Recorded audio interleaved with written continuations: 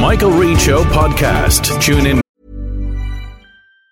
Planning for your next trip? Elevate your travel style with Quince. Quince has all the jet-setting essentials you'll want for your next getaway, like European linen, premium luggage options, buttery soft Italian leather bags, and so much more. And it's all priced at 50 to 80% less than similar brands. Plus, Quince only works with factories that use safe and ethical manufacturing practices. Pack your bags with high-quality essentials you'll be wearing for vacations to come with Quince. Go to quince.com/trip for free shipping and 365-day returns. Even when we're on a budget, we still deserve nice things.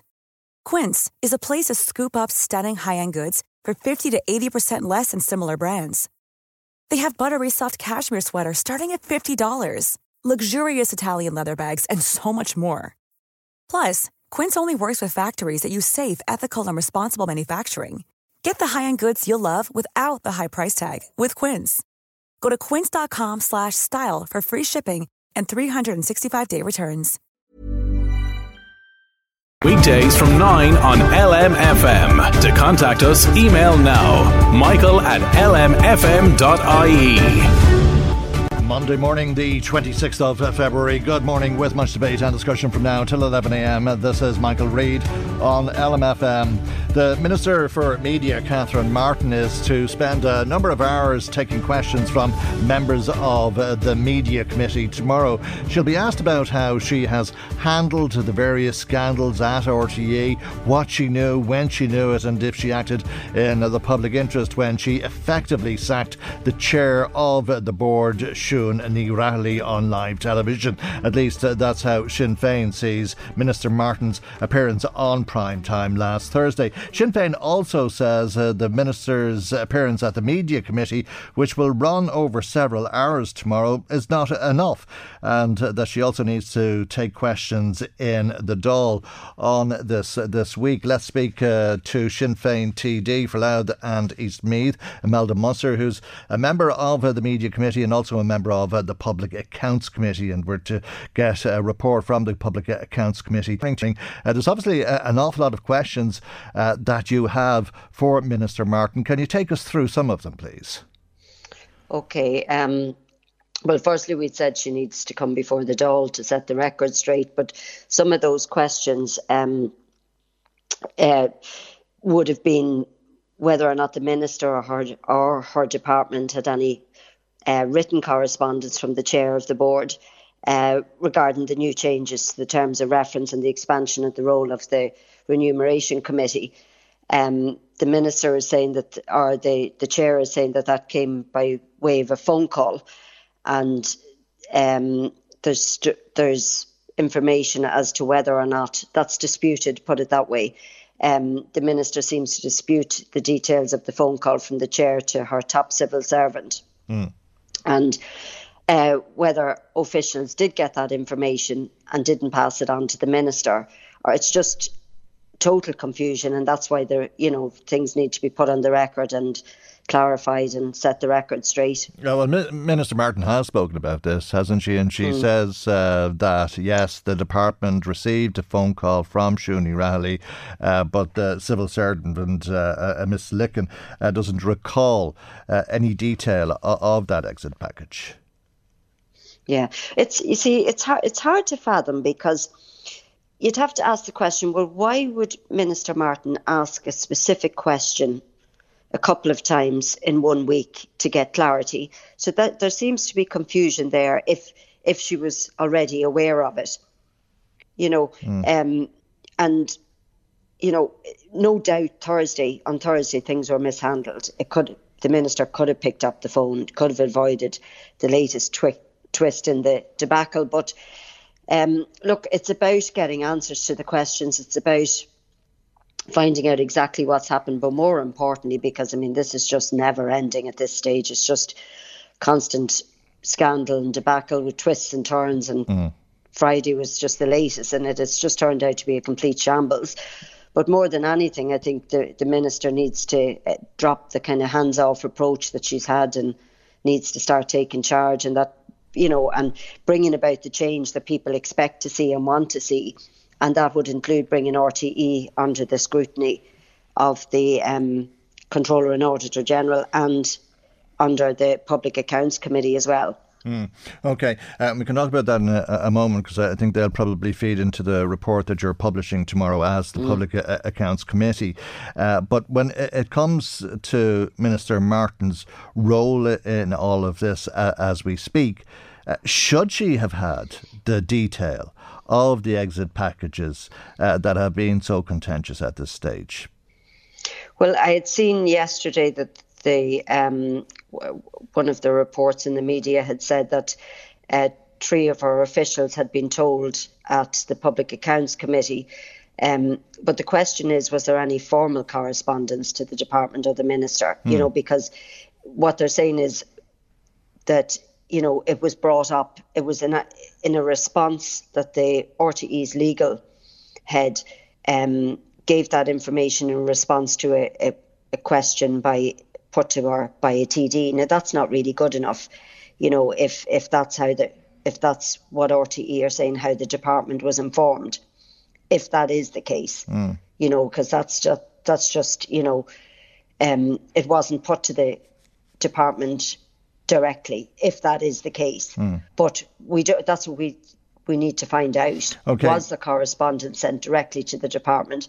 But should there have been, is the question that I'm asking. I mean, the report is that Richard Collins got a golden handshake of 200,000, wasn't it?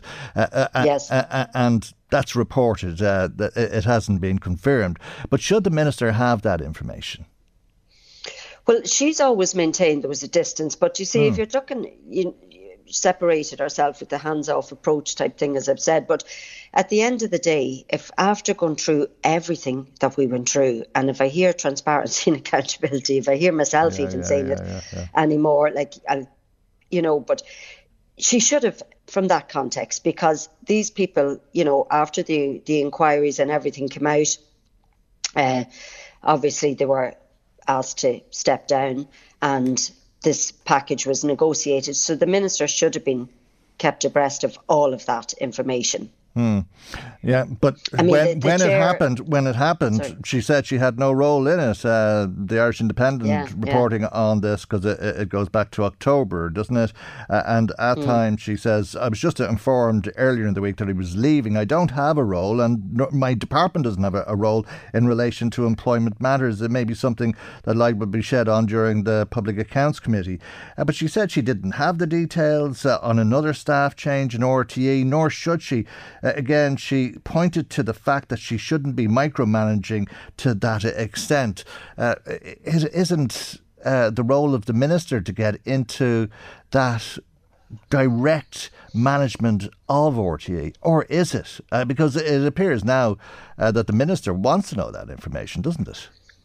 Well, that's it. You see, I mean, you can accept the micromanaging bit, that she doesn't have to be involved in that if things were running normal, you know, as they should be. But given what we've been through, and given everything that came into the public domain and came to light, and given the resignations and all of that, and particularly when it's ongoing, you know, and the reform that was promised, she should be right across that, every aspect of it, until she's satisfied, and until, again, she takes the action, brings it under the scrutiny of the CNAG.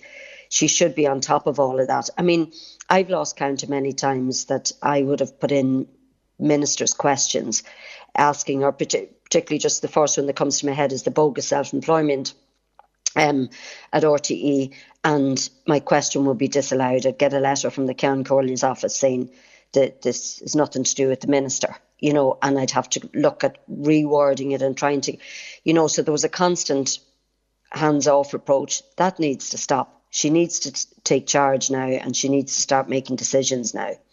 OK, but in the future, should that be the way? Because as you said earlier, the Public Accounts Committee is to publish your own report on this. And in that, you're recommending that RTE comes under the scrutiny of the Comptroller and Auditor General and the Public Accounts Committee. Yes. So should the minister have that type of oversight in the future? Well, I would imagine once it comes under the CNAG, you know, once the accounts are published and scrutinised and comes before the Public Accounts Committee, I mean, therein is accountability, or you'd hope, insofar as things are scrutinised, things are questioned, people are brought in to answer those questions. They can be referred to the minister then if there's... But the problem I always find with the Public Accounts Committee was we would do our work. The ministers are, again, a hands-off approach. You'd often find whatever the department be, whether it's the HSE or any of the departments, where we find there is things not followed accurately or questions not answered fully, that the minister never takes by the scruff of the neck and deals with it, and that's part of the frustration. I often find when people come in, witnesses come in, that they know the minister's not going to haul them in over it. And that's half the problem. If they thought a minister was going to be, haul them in and give them down the glen, and ensure that things are put right and questions are answered, they wouldn't be half as evasive or as, the way they can be when they come in. So the minister has to have a role, in my opinion, to have that kind of somebody oversight, at the very top. Okay. There's a difference between that and oversight and micromanaging. But oversight, given what we've known and what we see on a regular basis through different departments and bodies funded by the state, there has to be oversight. But by the Minister as well as the Comptroller and Auditor General, as well as the Public Accounts Committee? Well, I think what I was saying there was the CNAG and the Public Accounts Committee. And then that if there's anything that's of concern can be raised with the Minister. But the chair of the RTE board, or the new chair, the incoming chair, they are the direct line with the Minister, and they are the oversight, supposedly, within RTE, and they're to report. So once that chair is in place and you have the CNAG looking into things, you have the PAC, but the chair is the eyes and ears for the minister, if you like. So that should be sufficient with that once the reforms are in place and there's adequate accountability at every single level within that organisation. Will the Public Accounts Committee make any recommendations on how to replace the TV licence? Well, we're going to have a meeting about that today, so not that specific question, but the Future of Media Commission report that was published in 22, their key recommendation was that it be funded by the Exchequer. And I think, to the best of my recollection, that cost nearly the guts of just under $500,000. And no decision has been taken by government on that in the 2 years, or indeed the minister. So when I say that she needs to start making decisions, and one of those to be to scrap the TV licence, she needs to do that. But you will be making recommendations on how money is spent, and that we won't be hearing stories like the flip-flops or some of the other headline-grabbing stories that we've been hearing in recent months about the way RTÉ has been spending money. Oh God, that can never be allowed to happen again, and layer upon layer of oversight has to be put in place so that, that law unto themselves attitude, answerable to nobody attitude, and being so flippant with public money, showing total disregard for the taxpayer, that can never be allowed to happen again. Okay, and will there be a change in remuneration? Will there be a cap on salaries? Well, Kevin Backhurst has already said, the new Director General, the cap will be 200,000 on salaries. So some are on contracts. Some of the big presenters or what have you are on contracts. And when those contracts cease, I don't know the full details of that, but he said there should be a cap. I think he said nobody should be paid more than what he's on, which is 200. I'm almost sure that's what he said. Okay, and do you think that will continue? I'm not sure if it was 250, but will that continue? Yeah, that's a managerial position.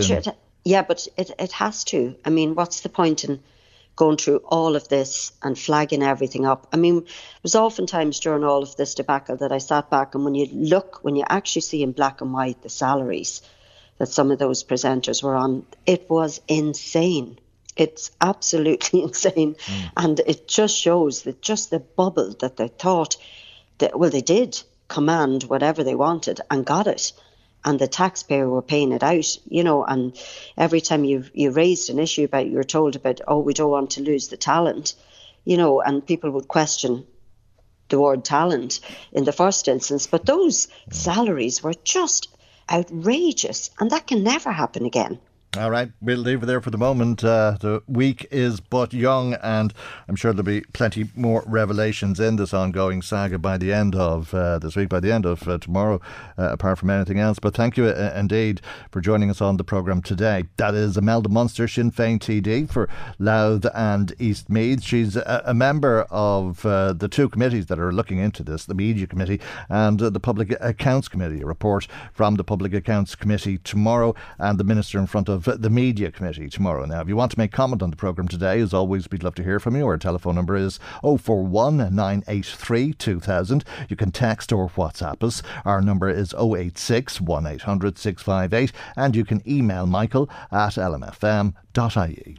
Michael Reade on LMFM. We're going to have a lot of talk about the Minister for the Environment, Climate and Communications and the Minister for Transport on the programme today. Later on, we'll be speaking to Meath County Councillors, because Eamon Ryan was in front of Meath County Council, where he heard an awful lot of issues raised by local public representatives. We'll hear about the responses and indeed how they were received. As I say, that's later. But last week, the Minister was in front of the Climate Action Committee, and Minister Ryan told the members of that committee that he's intending to spend €40 million establishing a total of 200 mobility hubs across the country. Blake Boland is the head of communications with AA Ireland, and he joins us now. And a very good morning to you, Blake, and thanks for your time this morning. Perhaps you'd begin by telling us what a mobility hub is, if you wouldn't mind. That's right. Well, we're yet to see exactly how these will work out. We've had a trial already, but a mobility hub is essentially a place where people can go to use shared e-bikes and e-cars. So there'll be hubs, as they say. There'll be a few cars or a few bikes. Obviously, it'll change depending on the location. There's going to be 200 of these where people can, for a small fee, rent out a car for, be it an hour or half a day or something like that. And they'll have charging facilities for those bikes and cars on that site. What's the difference between renting a car? The fee will be smaller, I take it. Yeah, well, with renting a car, as you know, you kind of go on, you book online, you deal with the car companies. These ones will be a little bit, hopefully kind of easier to use, faster paced. When people rent a car, they're typically coming here for holidays for a week, or perhaps there's something planned, such as they're moving house and need to rent a van. This will be a lot faster. So these sites are going to be based right beside public transport hubs. So I think the idea is that, you can take a local bus to your transport hub, or you can get off a train at a certain city and you've got your car booked in. You rent that out and you visit your friend in Galway, for example, or you drop off some local produce, whatever it is, and then you're back to the transport hub again with the car, and that could be for very, very short periods of time. All right. And where will the cars come from? Is the state going to purchase a fleet of vehicles? Well, someone has to buy them, but in all, they could also be leased. So we're not sure of those details yet. And I think that, this isn't going to be a rollout of 200 hubs like you turn on a light switch. They're talking about a pilot in 2 cities and 1 major town. So that's really going to be just 2 or 3 at the start. And there's going to be a lot of learning for this. This is a very, very intricate setup. There's going to be probably going to be mistakes made. There'll be a lot of learnings, and hopefully over time they can improve this. There is one apparently in Blanchardstown, and Richard Bruton, Fine Gael TD, spoke about this at the committee, and from the reports I've read, he's none too impressed. Have you used it yourself or had sight of it yourself?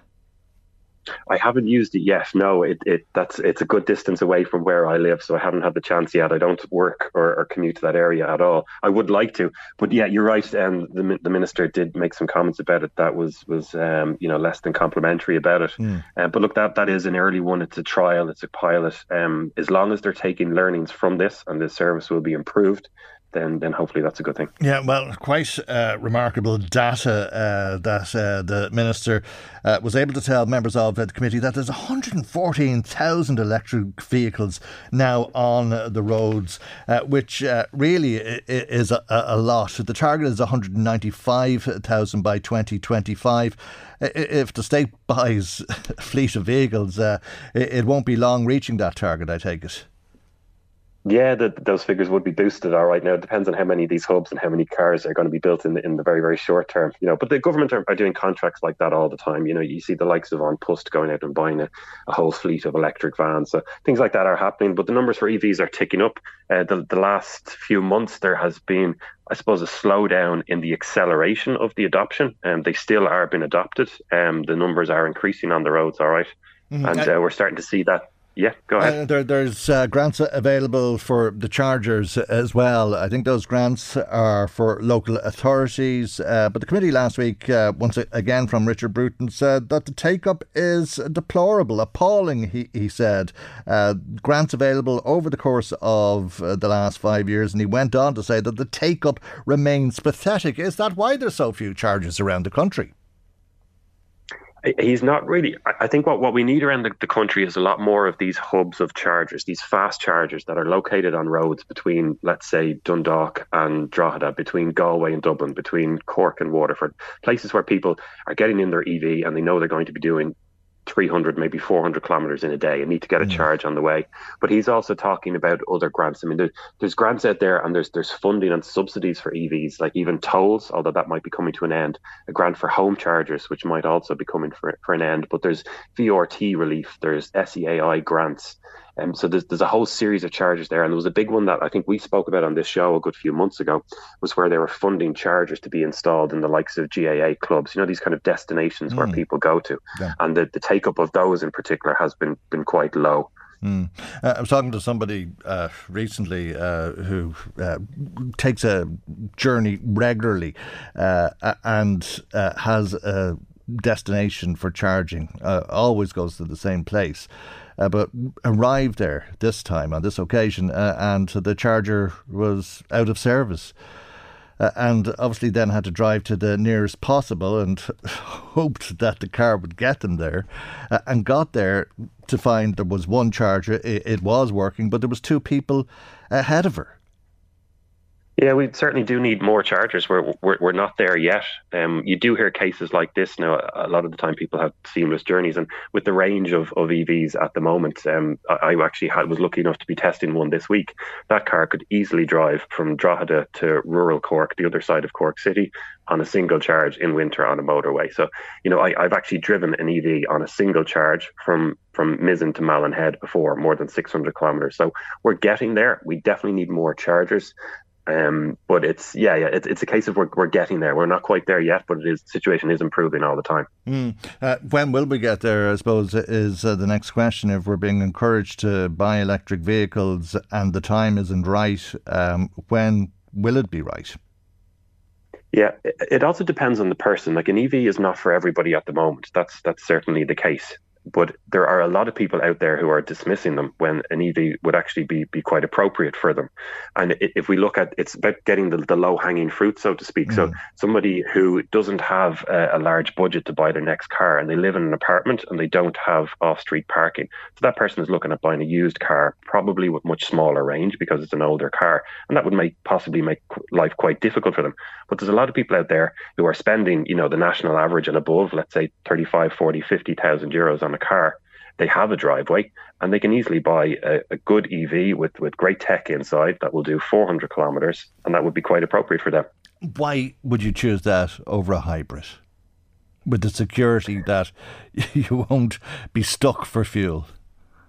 Yeah, well, an EV is a very, very straightforward machine. There's a lot less moving parts in them. The maintenance on them is much, much less, and they're very, very cheap to fuel. So there's hybrids out there that essentially they've got extremely small batteries, so about the same that you would find in an e-bike, a pedal bike, and they will struggle to do more than 1 kilometre, on EV power alone. Then there's plug-in hybrids which have bigger batteries, but still in general you're about 40 to 50 kilometres.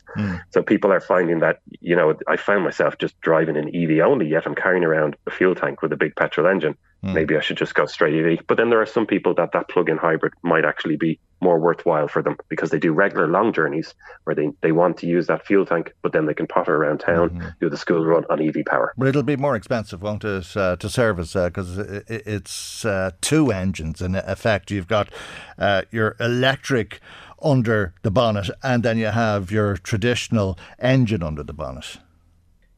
That's right. Yeah, you've got the two powertrains there. You've got two different, let's say fuel tanks. One being the battery, the other one being a tank where you put petrol or diesel, and you've got the different drivetrains, and then you're trying to put those drivetrains together where the car will switch between battery power, the electric motor, over to the petrol engine, and perhaps use both at the same time. So it's a lot more complicated for sure. All right, we'll leave it there for the moment. Blake, thank you very much for joining us on the programme this morning. Blake Boland is Head of Communications with AA Ireland. Michael Reade on LMFM. If you have children who are members of the LGBTQ plus community, good news, think for parents in County Meath, because O'Carolan College and St. Peter's College are two of 40 schools across the country that have been awarded with an LGBTQ plus quality mark. Let's speak to Monini Griffith, who is CEO of Belong to LGBTQ plus Youth Ireland. And a very good morning to you, and thank you indeed for joining us on the programme this morning. Tell us about this quality mark that has been awarded to schools, because as you highlight in your statement, 76% of LGBTQ students feel unsafe in school, and perhaps this is the beginning of the end of that being commonplace in schools. Tell us more, if you would, please, Manini. Yeah, you're right. Schools can be a very difficult place for LGBTQ plus students. We can talk a little bit more about the impact that has on young people and their lives, their ability to stay in school. But it doesn't have to be that case. And there are outstanding schools like the two that you mentioned, O'Carolan College and St. Peter's College, are just two of the 37 schools that we celebrated with on Friday, who've been doing really amazing work to create safe and supportive spaces for all students, including LGBT students. And the positive impact that has on the visibility and inclusion of students means that they get to live healthy, happy lives and thrive at school. We know from the research that we've done over the last few years that unfortunately homophobia, biphobia and transphobia are still significant challenges for students, and 76% of second-level students who are LGBT feel unsafe in school. So the kind of work that the amazing schools have been doing with us over the past 18 months is we've been working with all staff, boards of management and students around things like policy, around curriculum, around the environment, around addressing bullying, all of these things that increase the feeling of belonging and inclusion and safety for all students, including LGBT students and staff as well, obviously, and students and staff who are LGBT members of their family. So we know that when there's better inclusion and visibility, that LGBT students feel more accepted, they feel more like they belong in school, and they're much more likely to stay in school or not to miss school because of feeling excluded. All right, and what is the role of the staff in this? Are they expected or are they trained to challenge any of these phobias, homophobia, biphobia or transphobia, as the case may be?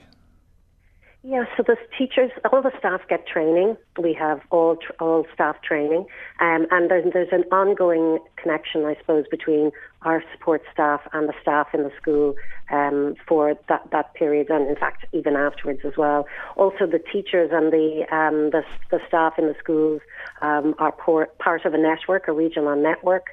And so they learn from each other. There's peer learning and sharing good practice. And if there's an issue that comes up in the school, they know who to reach out to, who may have dealt with it before. So great peer support from school to school, and learning from school to school, as well as supporting. How do they go about challenging people's perceptions, students' perceptions and attitudes, and quite often perceptions and attitudes that are learned thinking, quite possibly from their parents or their peers?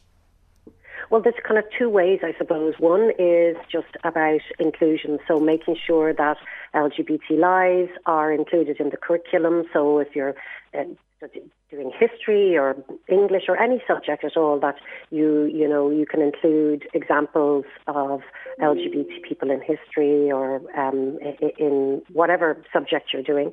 So it really normalises, I suppose, the fact that there's always been LGBT people around in Ireland and across the globe. And we've had a rich history and a rich contribution to society. Then it's about normalising it in terms of the environment, so making sure that, for example, when in the lead up to Pride or other celebrations about being LGBT, that we see posters or flags, and that it sends that visible signal to LGBT people that they're included.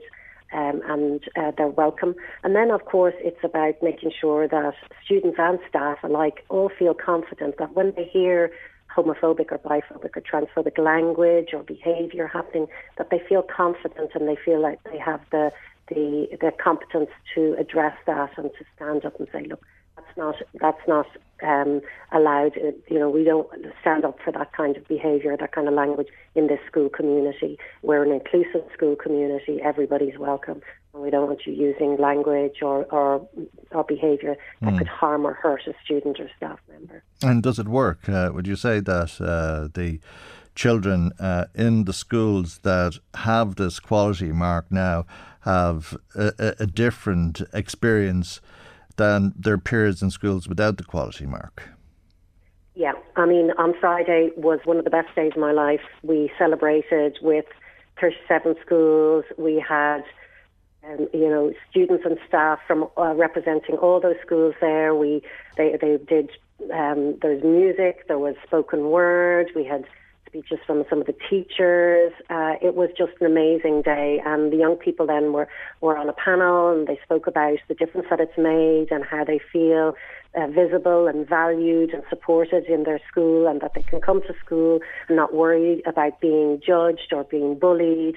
We hear stories from time to time about students not eating or drinking during the school week, so that they can avoid using the bathrooms because of fear of being bullied.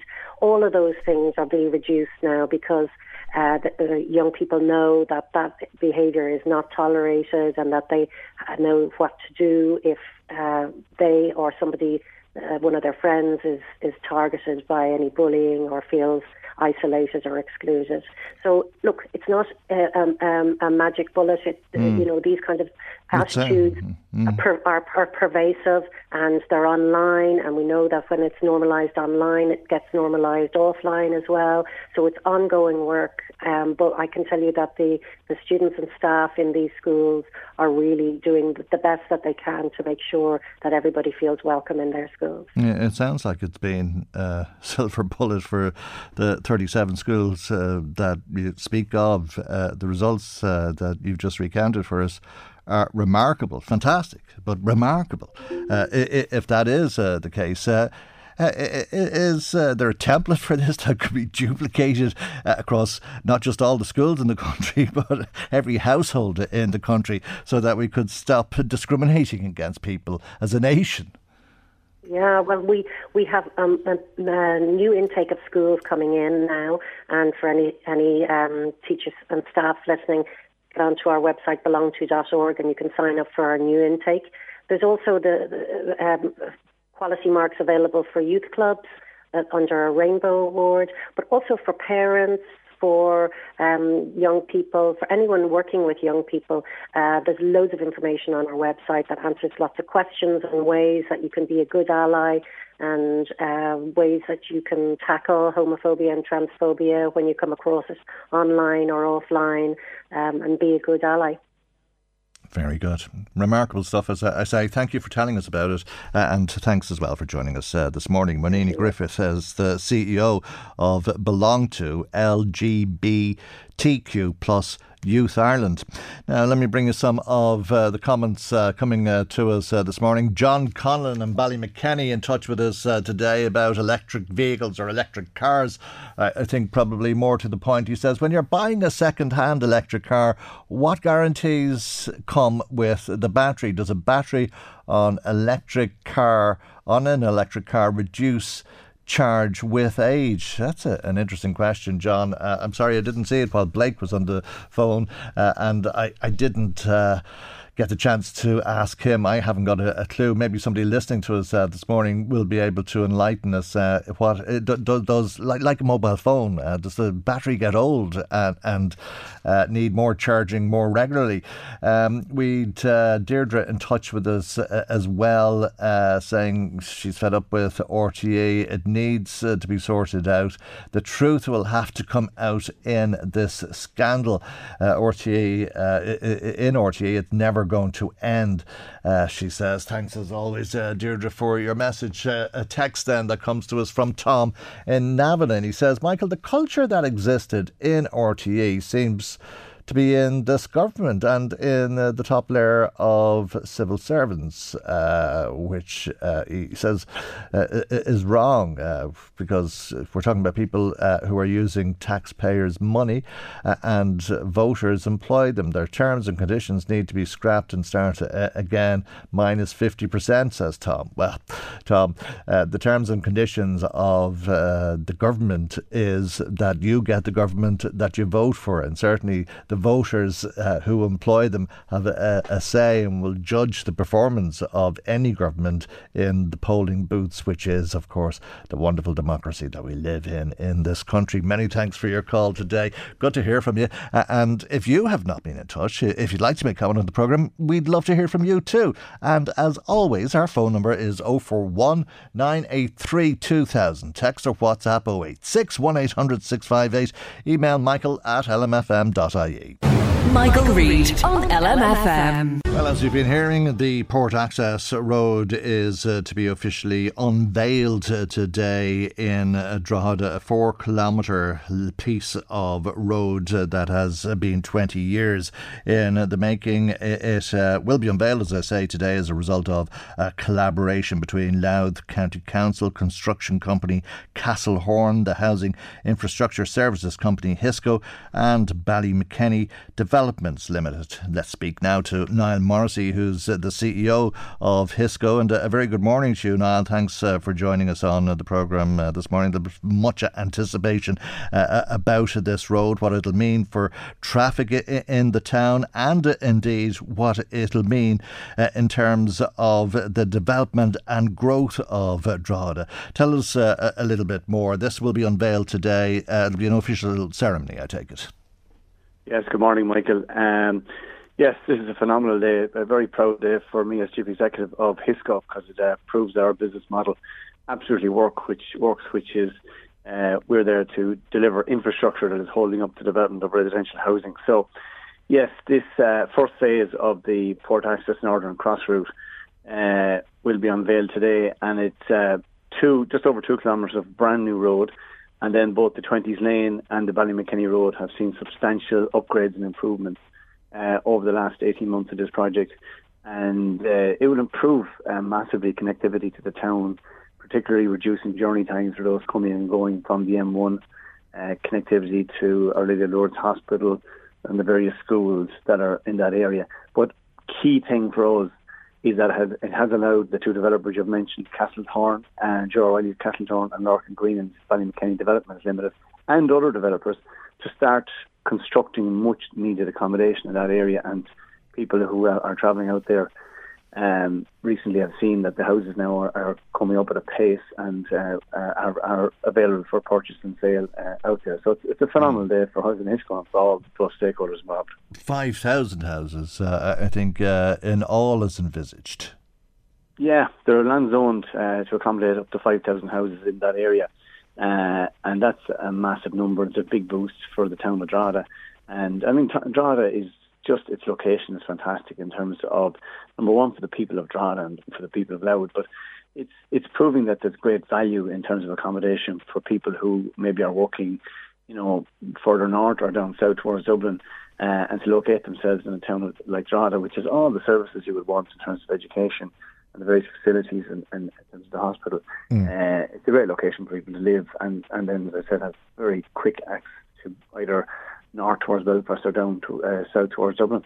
Okay, well, that's as things stand. And at that, I think people would say, there's problems getting into the schools, problems getting to see your doctor, impossible to get a dentist if you're not already a patient. But when we talk about 5,000 homes, the estimate is that will bring an extra 20,000 people into Drogheda, living in Drogheda, increasing the population by half. Currently there's just under 41,000 people living in Drogheda according to the latest CSO, so this will be half that amount, again bringing the population to an excess of 60,000. What about those services? What about the schools and the GPs and the shops for that matter? How is the town going to cope with that, or are they incorporated into this project? Well, I think the good thing about this particular project is that, first of all, there's 2 brand new schools in that area. Now, I know all the facilities and services are under pressure, and no different to any place in this country presently. But the fantastic thing is that those 2 schools are already in there. The accessibility now will be improved dramatically with the road improvements we've brought about. There are plans in the future for a very substantial supermarket in that area. And I think ultimately that would be kind of very much self-sustainable in terms of Northern Drogheda. And look, I know we can't ignore the pressures that are on the various services, but ultimately, an increase in population is always, I think, very good for all in terms of business. That drives on business and drives on employment in the area in terms of demand for, all the various services in retail and commercial in the area. So I think it's good for all. And, there are a number of people who are waiting for this accommodation, who are, renting at the moment or sharing with families, and are just trying to have something that's affordable that they can purchase in their own locality. I think that's what this piece of infrastructure will deliver for Northern Drogheda, and I think it's something that people have been waiting for a very long time. Okay, will it take trucks out of the town? Yeah, it's a start. I'm not going to say it's the ultimate solution. The ultimate solution would be we'll be delivering just over 2 kilometres of the access from the M1 over to the Port of Drogheda, and then other phases will have to come over the next few years to fully provide that connectivity, which would ultimately keep the trucks out of the town centre, which everybody really wants. It's a start, and it'll bring about some improvement, yes. Okay. Somebody in touch with us asking us about shops in line with my earlier question. Shops aren't envisaged as part of what is being developed, I take it, from what you said. Not part of our direct development, but there is retail planned for the area, and I'm confident that will be delivered over the next couple of years. And buses, the same person says there's no shops for miles, and the bus service is laughable. Yeah. Cool fact, a crocodile can't stick out its tongue. Also, you can get health insurance for a month or just under a year in some states. United Healthcare short-term insurance plans, underwritten by Golden Rule Insurance Company, offer flexible, budget-friendly coverage for you. Learn more at uh1.com. Ryan Reynolds here from Mint Mobile. With the price of just about everything going up during inflation, we thought we'd bring our prices down. So to help us, we brought in a reverse auctioneer, which is apparently a thing.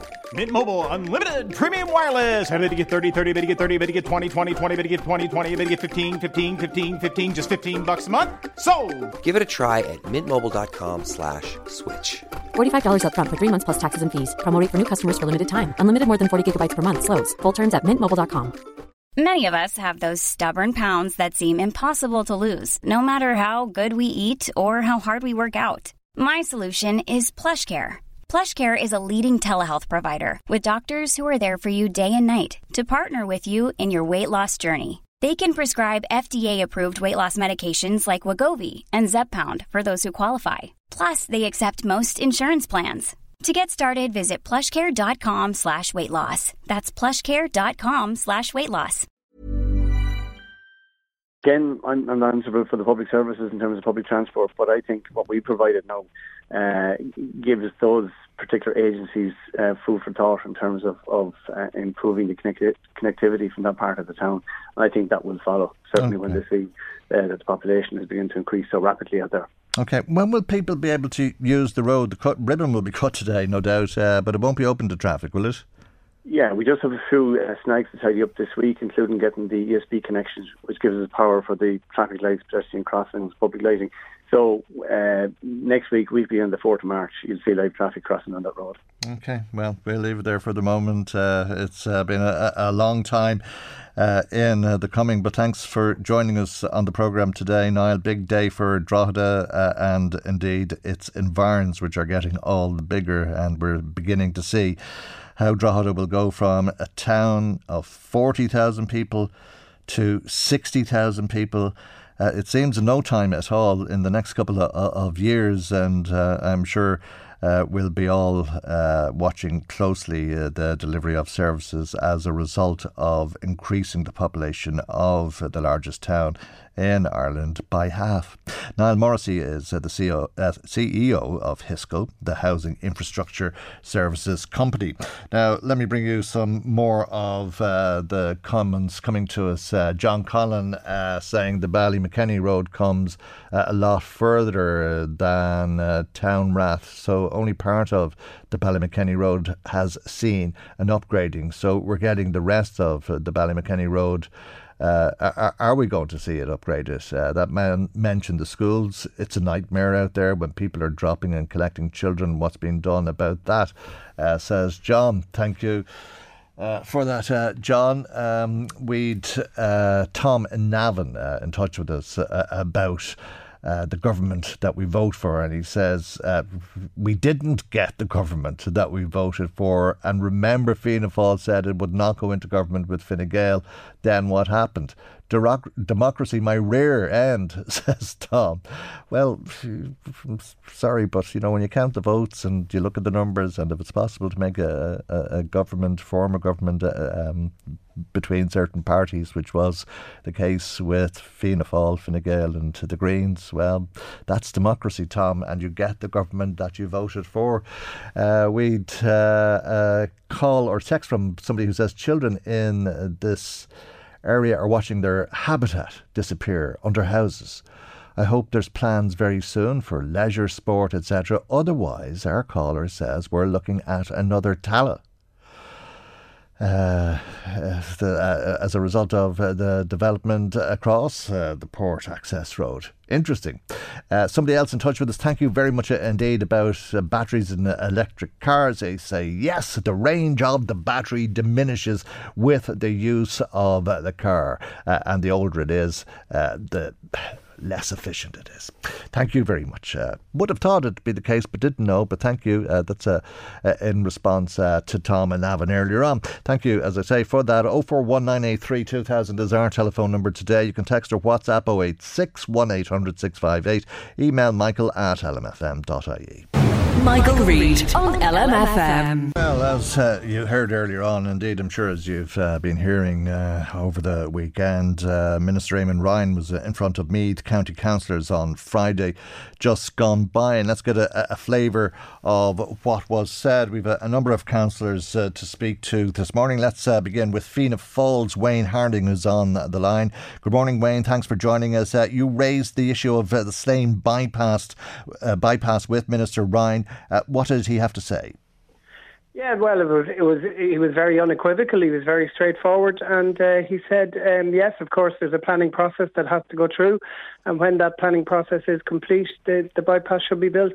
He mentioned recently bypassed Athy and the difference that it has made to the town, and I acknowledged his own words that not every road in the country can be built that we would like to build, but that the priority should be taking trucks and cars out of our towns and villages. And you brought he was in full agreement. Sure, and you brought the views of your constituents to the Minister as well. Tell us what the children in Slane National School told you to say to the Minister.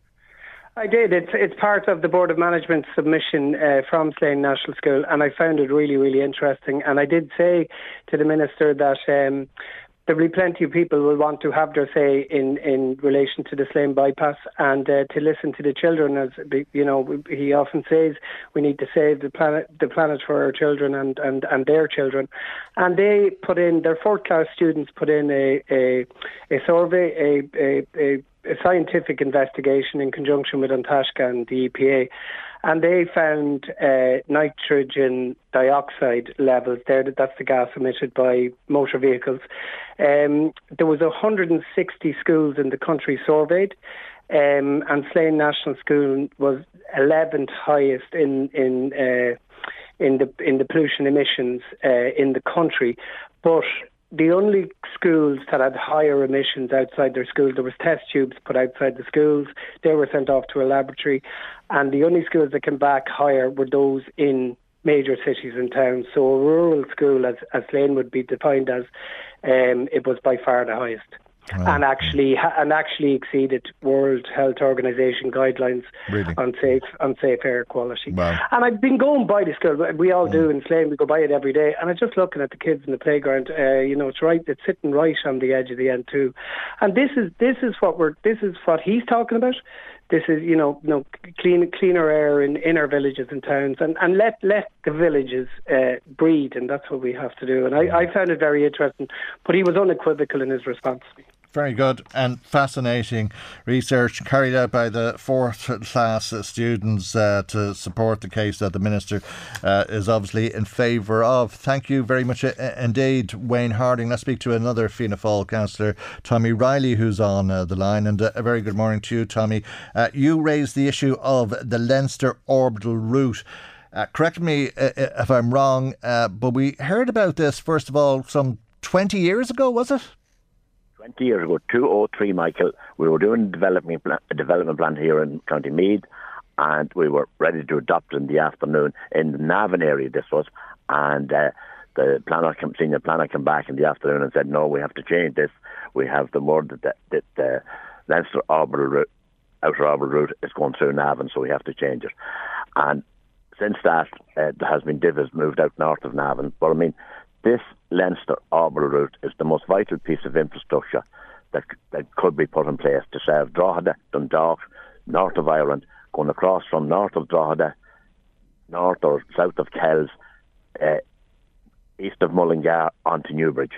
The lorries that's coming on our roads here in County Meath, to avoid what Wayne has after me speaking about, the pollution that's coming from all these roads every morning, as you can see them, N11, N7, N4, M1, M3, M4.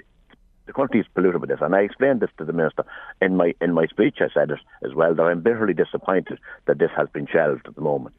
And I spoke to him then later about it, and he said, I can understand what you're talking about, and, with this and that and other. Now, he didn't say he was going to go ahead with it, but this is needed. It's needed for the people of Monaghan, Cavan, Fermanagh, Sligo, Leitrim, Roscommon across. This is where we need factories. This is where we need hospitals. This is where we need universities and colleges on this outer orbital route. And until we do that, we cannot keep building in Dublin. And it would be a motorway that would begin in Drogheda. Yes. It would go through Navan and on to Naas. And if I remember back 20 years ago, the main objective of building a motorway like that was to alleviate the traffic on the M50 because there would be an alternative. So it would solve a lot of Dublin's problems and indeed all of our problems, because we all end up on the M50 unfortunately at some stage. Yeah, it's not rocket science, Michael. I see lorries. I was at a wedding down in Darver Castle last Monday, and coming home on Tuesday morning, I had some bad chips or something, and I wasn't the best, so the wife drove. I had a good night, but six or seven lorries coming behind us, and I said to Doran, just pull in and let them go by. They were going west, they were going south, coming from Dundalk Port. And that was on the old Dundalk RD road. Right. That's the way they were coming, and this has happened daily. I cannot understand it. I know a guy that has a factory down in Ballyjamesduff, and he has with 250 people working in it. And I don't have many of the people from Leitrim and Monaghan and Westmeath and Roscommon are coming to work there. And they dropped over €100, maybe €150 a week from jobs in Dublin. But they have a life with their families, they have a sporting, they can join clubs, and this is what's happening. Okay. This The minister doesn't like roads, doesn't like the idea of us building more roads. So. Well, we might make him change his mind. He was very receptive to it, and the other thing that I was pleading with him publicly and privately was on the Tara Mines issue, because there's people are mentally, physically, and financially wrecked at this stage. And it's not just the 750 people out of Tara Mines. There's about 2,000 people, 2,000 families. Our town here is affected. Other towns in the county and the Hinton are affected by it. And I plead with the 7 Oireachtas members we have in County Meath to get together and forget about politics and get this moving, get the workers back. Absolutely. What about water? You raised the quality of drinking water with the Minister. I did. I'm very concerned about that, Michael. I'm concerned about that for years. When you see tankers going in with 20 or 30,000 litres of wherever is in to put into the water to try and make it usable, like the water quality, I think we're the 3rd lowest now in the world. I think that's how bad our water quality has gone, and unless we can make grants available for filtration in every home, that's the only way we can drink this water or survive. People are sick because of the quality of water. I have had Professor Harold Lawler, who died there recently, years back, Sean Boylan himself, do a presentation, and they showed the difference. Filtration, magnetic, and Manchester City, Manchester United, Liverpool, all those grounds, that water is filtered going in there. And the difference it showed in grass growing, or flowers growing, or plants growing in these places. Good, unbelievable. Good if it's good enough for the grass. I take it. It's good enough for us, but we have to. The water quality is so bad. It's so bad, and we have to do something about it. I think he has to take it by the scruff of the neck. All right, you made that clear to the Minister, obviously, on Friday. Thank you very much, Tommy, for joining us this morning. Let's go to Independent Councillor Nick Killian, who joins us now. And good morning, Nick. Kilmoon Cross, obviously a great bone of contention, and the Minister have any positive news in terms of bringing about some sort of a solution to the daily backlog of traffic morning and every evening? Absolutely none. I was very disappointed. We got our figures during the week of spending on our roads, and 100,000 is all that has been allocated for safety upgrades between the Rats Cross, Pila Hotel and Kilmoon Cross. It's a seriously dangerous crossing. I absolutely hate using it. This morning the traffic was back as far as Rathfoyle Cross, and that means it's taken people longer to get to Dublin. And the very point I made, and I was making it in a serious way. I've nothing against the money that the government are giving towards building the road up in Northern Ireland, the 600 million they're giving towards that. The A5, but at the end of the day, the road in Northern Ireland ends as you come into Ashbourne and on the M2. And my argument to the Minister was charity begins at home. And that's where the money should be spent, or some of the money should be spent, because that road is an extremely dangerous road. Traffic fly on it every day of the week, and you have 2 major crosses. You have the one that brings traffic to its house, and you have the one that brings the Kilmoon Cross, where it takes all the lorries coming from the Port of Drogheda. And it's seriously dangerous, and something has to be done. I fear actually coming out of that, even personally, and I use it quite a lot when I'm going to Navan.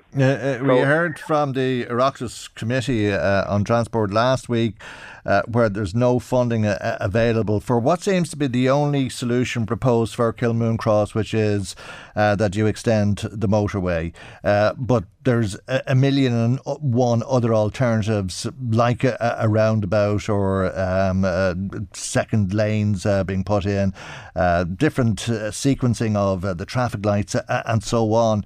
Is there any money available for any of that? Did the Minister have anything to say? No, nothing. Absolutely nothing. Like he more or less compared this with, he said, all of the other ones around the country that are being constructed at the present time were priority. Well, what's a priority, I suppose, in Cork or Kerry or Donegal? For me, that's a priority. The one good announcement was the Slane announcement. But to be fair, Spain needs that badly. Yeah. We also need, like, we're talking about bringing traffic from Letterkenny through the north and right up into Dublin. And where will the traffic get caught up in traffic jams? It's on the radio every morning of the week. Yeah, sure. Must be Kilnoon Cross. The worst traffic black spot in the country. It has to be at this stage. Well, this and Julianstown are probably, from a Meath perspective, are the two worst ones. Yeah. And I was extremely disappointed in his answer. We also raised the issue about the noise coming from the aeroplanes and the situation with regards to Dublin Airport. But, again, he sidetracked on that. He basically wasn't But there. the council has supported an expansion of the airport, has it not? Yes, I know that. But I'm just saying we have to listen to the great concerns of the people living in Raphoe and Ashbourne. Okay. But maybe less so. But maybe less so because they won't be circling Meath, waiting for their place into the airport if the airport is expanded to take more passengers. Well, that's true. I mean, it's something to look forward to. But at the end of the day, it's an ongoing issue, and it's never, you meet people on the street and they're saying it to you.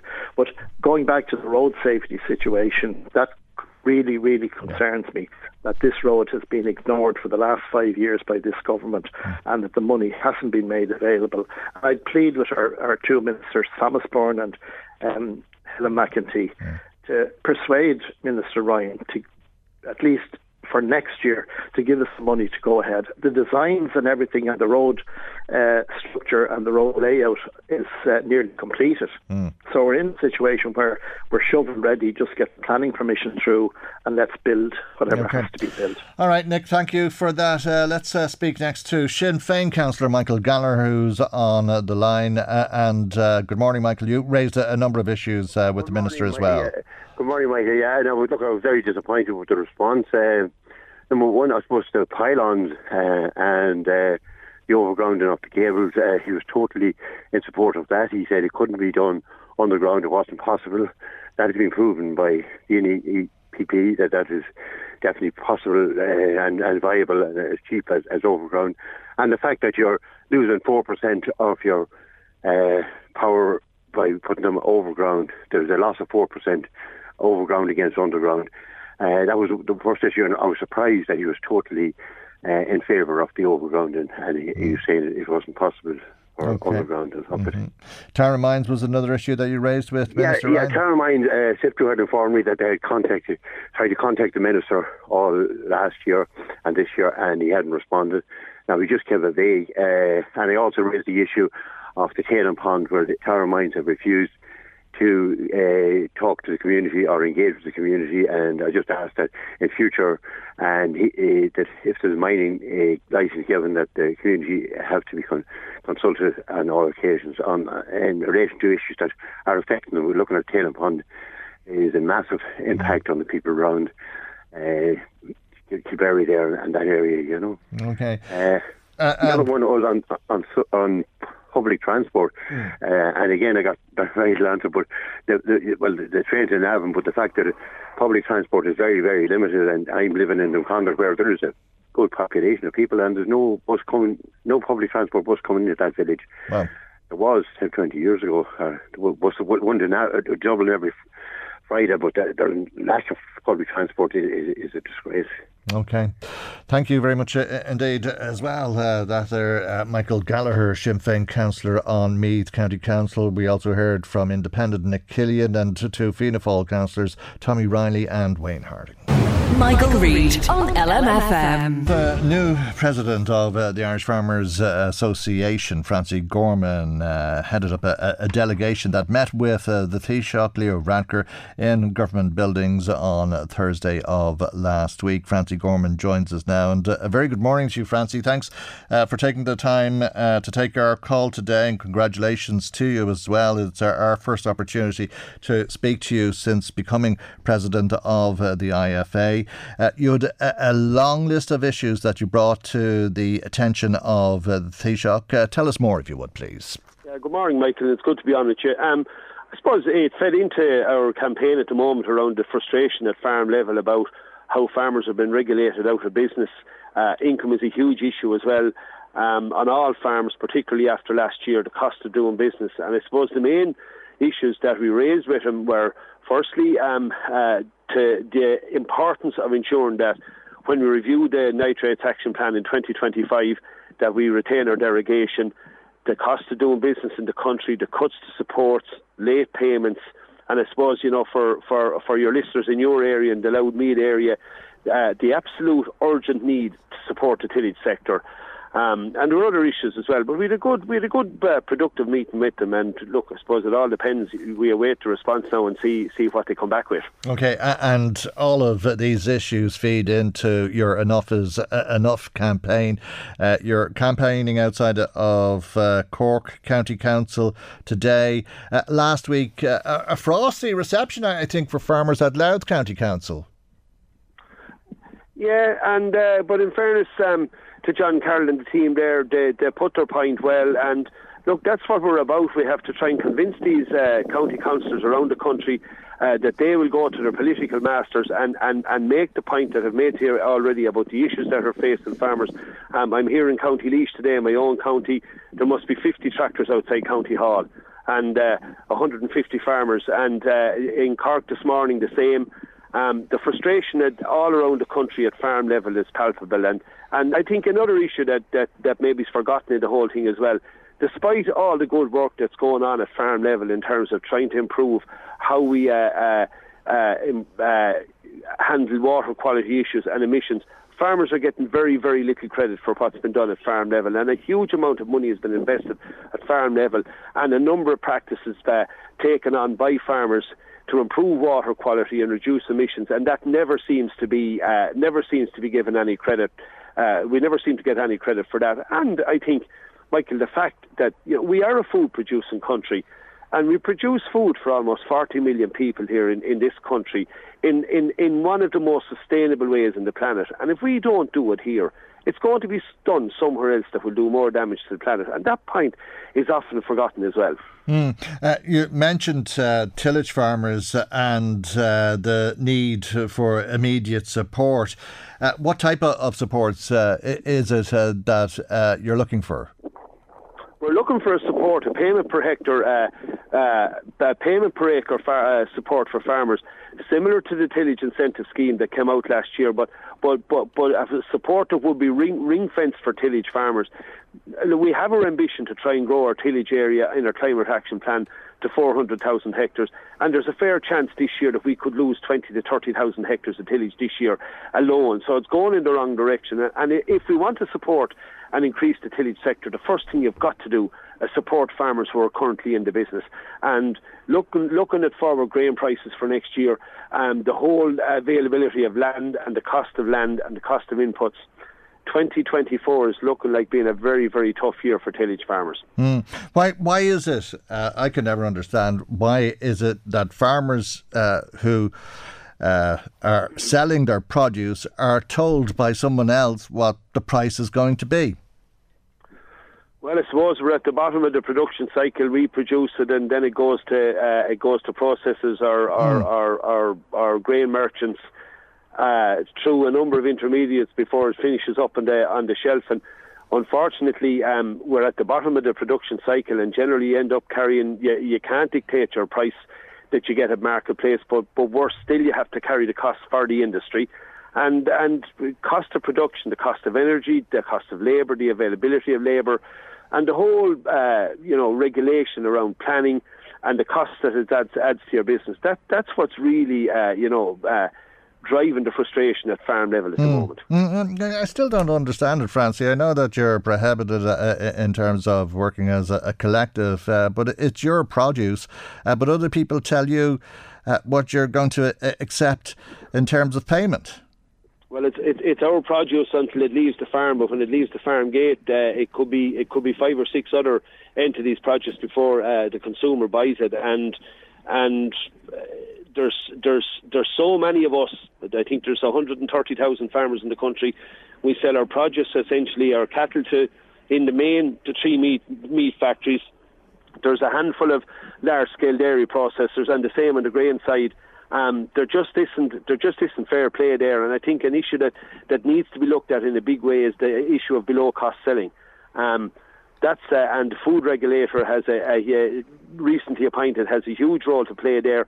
Even though they say they can't impact on prices directly at farm level, they can certainly impact on practices that are costing farmers money, particularly hog growers that are dealing directly with supermarkets. Right. What about the European nature restoration law? Is that an issue that you discussed with the Taoiseach, Minister Malcolm Noonan, saying over the weekend that the government will continue with the plans under that law, even if it isn't passed by the European Union?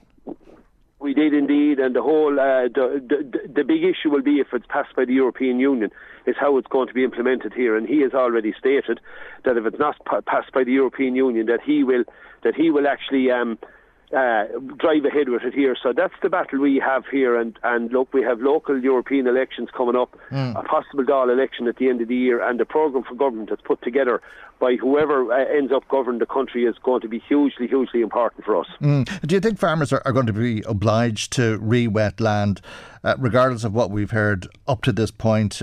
Because we were told that is something that farmers may volunteer to do or not in time, but there will be no obligation on them to do it. Having said that, when Malcolm Noonan was talking over the weekend, the Minister said that you can't have the type of ambitions that he has in terms of restoring nature without the help of farmers. If he needs farmers on board, I take it farmers are going to have to re-wet. Well, to be fair to farmers are not anti-nature. We're not anti-taking measures on our farms that are going to improve water quality and reduce emissions and restore biodiversity. We've done an awful lot in that space. That's the point I've been making to you earlier on. We're not getting credit for that.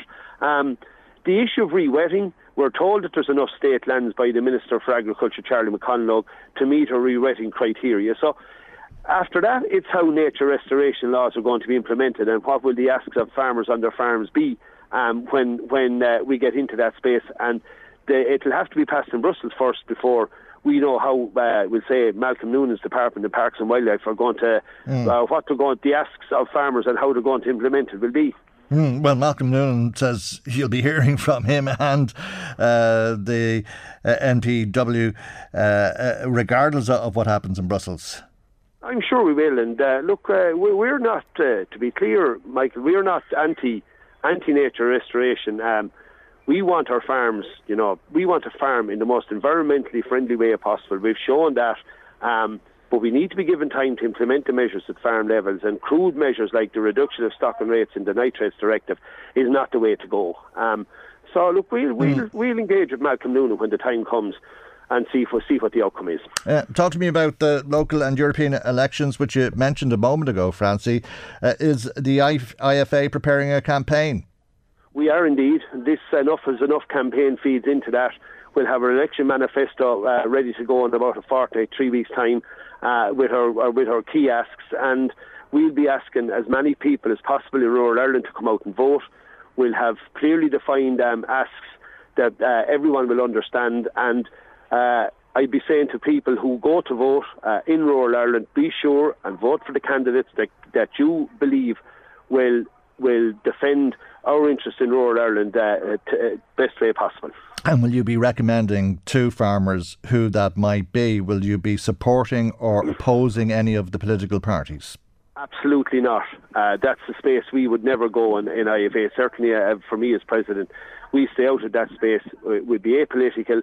It's up to each individual person in rural Ireland to make up their own mind as to how they want to vote. But we will have clearly defined asks there that people will understand. And I would say to them, vote for the politicians that are prepared to back those asks. Very good. Thanks for talking to us today, Francie, and for your time. Francie Gorman, President of the IFA there. Now, if you'd like to make comment on our programme today, let me give you the phone numbers again: 04198322000 if you want to ring, text or WhatsApp 086 1800 658. Email michael@lmfm.ie.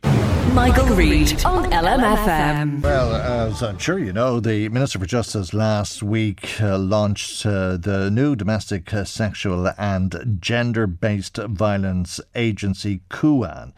It's been welcomed by Meath Women's Refuge and Support Services, amongst other groups working with victims of domestic violence across the country. Frances Hallworth is the Development Policy and Partnerships Manager with Meath Women's Refuge and Support Services, and on the line. Frances, good morning to you, and thank you indeed for joining us on the programme today. What's your understanding of how CUAN will operate and how your services will feed into that and vice versa? Yeah, well, thanks for having me on this morning, Michael. So I suppose firstly to say, look, we're delighted that the new agency is up and running. I think it's been, it's been something that many groups working in this area have wanted for a long time. Really, that sort of central agency that will take ownership of the national strategy that we have. So in 2022, the third national strategy on combating domestic, sexual and gender-based violence was launched by Helen McEntee, and really that's, I suppose, putting down on paper the ambition that we'd have as a country to achieve, a reduction in violence and achieve zero tolerance as a society. So I think it's fantastic to see the new agency now up and running and taking ownership of that strategy, and being able to really, I suppose, have a central point where we can have accountability at government level for what's happening, to support the refugees on the ground, the services, and hopefully accelerate and move that forward. Right, and will it mean that there'll be a universal approach taken in each county to providing services to people who have fallen victim to domestic violence?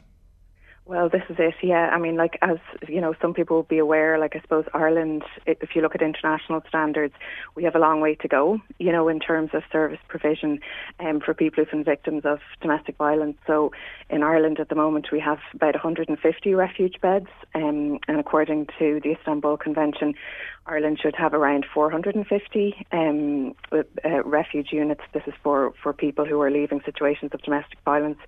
So we've quite a way to go, to bring up, our capacity really as a country in terms of refuge, but also, the other wraparound services and supports that are necessary for, families that are leaving situations of domestic violence. So I think, the strategy that we have at the moment focuses on 4 pillars. So that's kind of the prevention of violence, the protection of women, children and men who experience domestic and sexual violence, and then prosecution and strengthening the legal system, and then the policy coordination piece. So I think probably on all those 4 pillars, there's quite a piece of work and investment that's needed. So, and particularly say around prevention as well, we'd like to see a lot more focus on that. So I think, at the end of the day, it's a huge step forward to have the new agency established. And I think Minister Helen McEntee has been really instrumental in bringing this forward and driving change and greater investment in this area as well. So it's a really positive step. Very and good. We look forward, I suppose, to the agency being there and partnering with the agency to, I suppose, expand our own services here in Meath, but then see similar investments in other counties across the country that need investment as well. We have 8 units at the moment of refuge accommodation based in Meath and Navan, but if you look at counties Cavan, counties Monaghan, they have no refuge service at all. Right.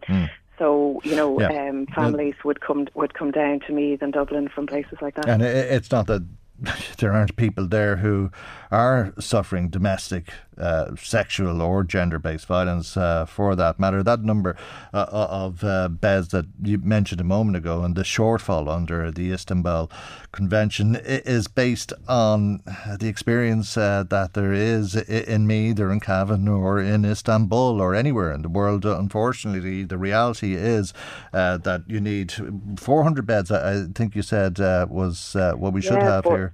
But that's based on the population, and that's just how prevalent domestic violence is. It's a reality. You're about to expand your service in County Meath as well. Yeah, so that's it. And you're right, it is kind of population-based in terms of what's needed. So the Istanbul Convention would say you need 1 refuge bed for every 10,000 people in a population. So, yeah, and we look at County Meath here, for example, we have a population of 220,000 people. So we're one of the fastest growing counties in Ireland at the moment. So, yeah, we certainly would have an ambition to have enough refuge beds for the population that we have here and other services as well. So it's been in the pipeline for a while, but there's been a commitment to build a new 12-unit refuge, or 12 accommodation units here in Meath, in Navan. So that'll be a brand new building, which is a huge step forward again for Meath.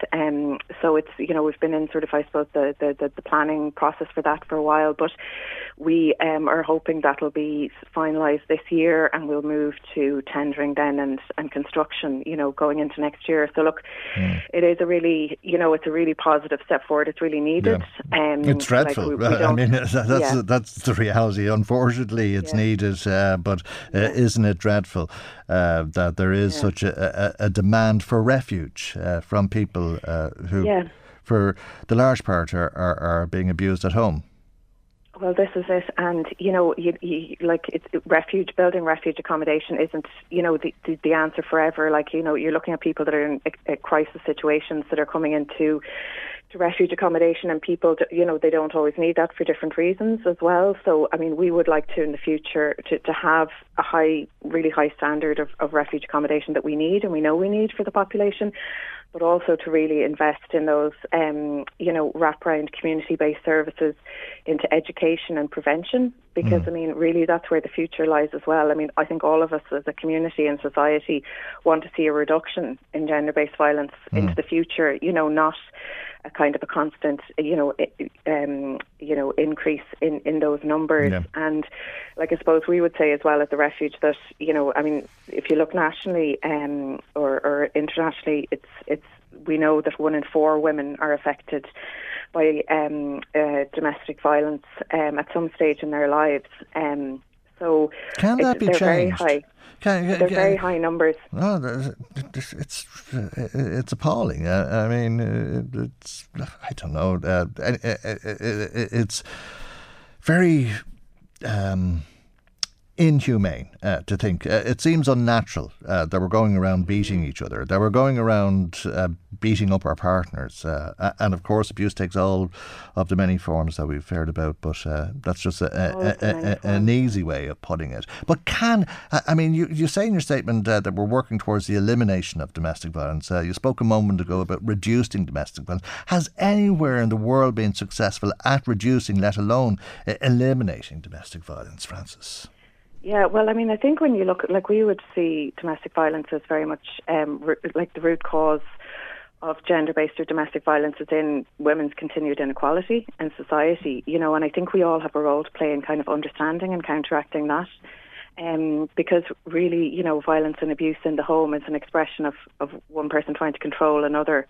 And there's a lot of power dynamics there. And really, where women continue to have, less rights, less representation, less economic power, all these are things that would, feed into a society where, women are overwhelmingly the victims of physical violence and abuse then, So I think we all have a role to play in that. And I know even a couple of years ago, LMFM did a really good campaign about Call It Out, after Aisling Murphy's murder. And really that was around recognising, I suppose, that, violence against women, originates in inappropriate comments, behaviours, thinking and, expressions around women. And I think we all have a role to play in kind of reflecting on that in our own lives and, ensuring that we're working together for the equality of men and women in our society, and that women aren't predominantly more exposed to violence and abuse in their home or anywhere else. Always conscious, Frances, that somebody is listening to us at their wit's end to a conversation like this. I'm wondering, is there anywhere that they can help? Maybe you'd like to speak to them. Yeah, absolutely. And to say to any woman that's experiencing violence or abuse or control in your home that you're not alone, and to reach out. Our helpline is open 24 hours a day. So any woman or family member that's concerned can contact us on 1-800-464646. And our website as well is dvservicesmeath.ie, and that's a really good source of information, and contact details are on that as well. But anyone that needs wants to talk or is looking for support, we'd encourage them to get in touch at any time. Okay, thank you, Frances, for joining us. That number again, 1-800 464646. Frances Hallworth is the Development Policy and Partnerships Manager with Meath Women's Refuge and Support Services. Let me bring you some of the comments coming to us. Somebody in touch saying Drogheda needs the full Port Access Northern Cross route and Pronto to take all of those dangerous, noisy and polluting heavy port traffic vehicles out of the centre, as well as creating more homes and employment. Do the maths, Michael. The new arrivals will bring Drogheda across the line to become Ireland's next big city, but where are the local jobs for our new residents? Shame on the IDA for ignoring what's currently Ireland's largest town, condemning thousands to their daily commutes to work or university. That's from Brian Hanratty in Bettystown, Greater Drogheda, he says. Thanks, Brian. That's it for today. Our lines have been busy. I'll come to some of those comments tomorrow, but Maggie McGuire researched today. Chris Murray was in the control tower. I'm Michael, and God willing, we'll see you for our next programme tomorrow morning at 9 a.m. right here on LMFM. Good morning. Bye-bye. The Michael Reade Show podcast. Tune in weekdays from 9 on LMFM. To contact us, email now, michael@lmfm.ie. Planning for your next trip? Elevate your travel style with Quince. Quince has all the jet-setting essentials you'll want for your next getaway, like European linen, premium luggage options, buttery soft Italian leather bags, and so much more. And is all priced at 50 to 80% less than similar brands. Plus, Quince only works with factories that use safe and ethical manufacturing practices. Pack your bags with high-quality essentials you'll be wearing for vacations to come with Quince. Go to quince.com/pack for free shipping and 365-day returns.